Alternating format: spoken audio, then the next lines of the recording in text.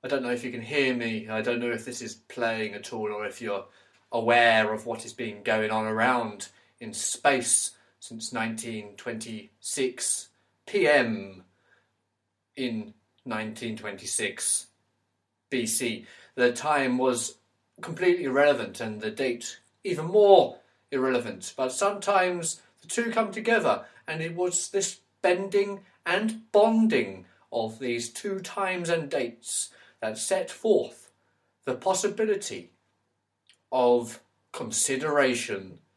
Before this date, no one had ever considered anything. No one had considered the consideration of consideration. No one had brought it up in a meeting surrounded by tea cakes and specialised coffee granules.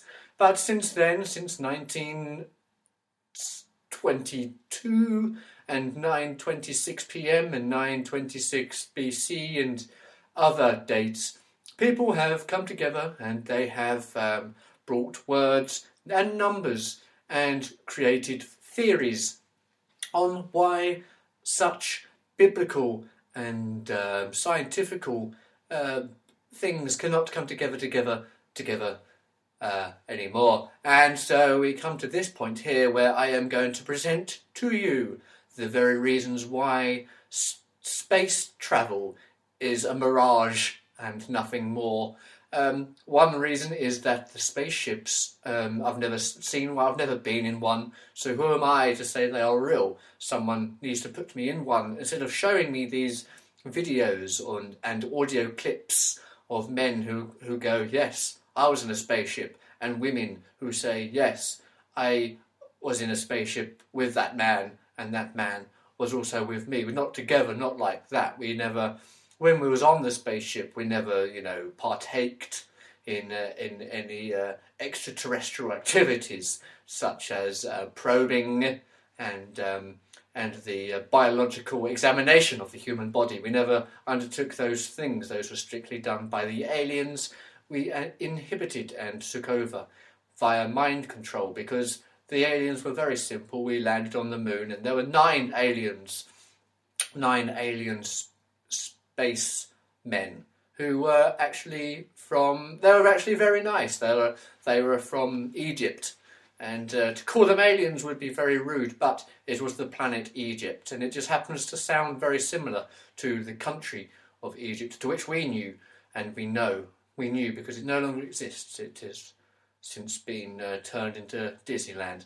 But we spoke to them and we told them of Egypt before it became Disneyland, and they said, it's a shame that it became Disneyland because our planet too has become Disneyland. And we're like, wow, this may be too much of a coincidence. What are the chances of this actually being the case? That our country, Egypt, has become Disneyland, and their planet, Egypt, these Egyptians, they too have become Egypt. And so we put it to them that maybe they are no longer Egyptians, but they are actually Disneyland employees. And the man said, yes, he wasn't a man, he was an alien, we must remember that. Yes, I play Goofy on the planet Disneyland. We get no visitors because tourism is difficult on planet Disneyland, because until this moment no one really knew about planet Disneyland or Egypt, apart from the country Egypt. We used to have pyramids too, but that became the castle of Disneyland Castle. We have many small dwarves. There's 7 of them. Do you have that as well? And the lady, she goes, yes, and the man goes, no. And she goes, yeah, no, it is that. And man has to remember, and he has to be prodded in the side of his stomach by the lady to remind him these are all, what you've got to remember, these are all people from NASA, and they're all astronauts, and they've all been to Egypt, as well as they've also been to Egypt. You understand what I'm saying here? They've been to Disneyland Paris, which is another form of Egypt, and Disneyland Florida, which is also another form of Egypt. And it's very complicated, but you know, you're not psychoanalysts. You're not astronauts. You don't work for NASA. You're not better than me. You know, I know these facts. I read Wikipedia, and then what I do is I read Wikipedia and I click on a link. A link may be anything from the word astrophysicist, or it might be Egypt. And I go from there, and I then go to another link. And then what I do, because they're linked, I link them all together, and I put them all into one well. And inside that well, I drop a bucket, and then I pull up the bucket, and what I drink from that bucket, and that is the information that I have. And I just splurt that, I spit it out, and it spews from my mouth and my nose and every orifice that I wish to agape.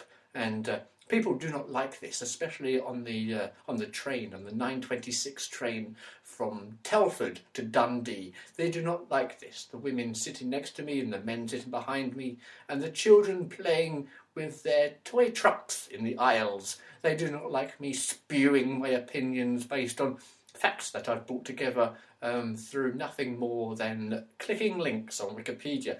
And the same thing with YouTube channels as well, as that I'll click on a YouTube link based on a suggestion from YouTube, who seem to know me better than I know myself, and they will say, you really like this trucking simulation video of someone pretending to be a truck driver but yet having an innate fear of truck driving. It's a very interesting YouTube channel. You should check it out. I don't know the link. The link is you'd have to find it. If YouTube thinks that it's something you should watch, they will send it to you via telekinesis. The internet's what the internet runs on is telekinesis, and it seems to know everything. They call it cookies just to make it more childlike and friendly, but really it's telekinesis, and the evil Darren Brown is in control. He's not evil. It's quite nice. I like some of his stuff he does, but that's completely irrelevant to what we're talking about here, isn't it? Cookies, the evil cookies that run your mind. You know, they make links in your mind, and you go, yes, I do like watching a man drive fake trucks. Because in reality, he hates trucks. He goes out onto the street and he's screaming to his wife, please carry me home, carry me back to Jerusalem. But, you know, he's not Jesus and she is not a donkey, and any associations are rude and misinformed.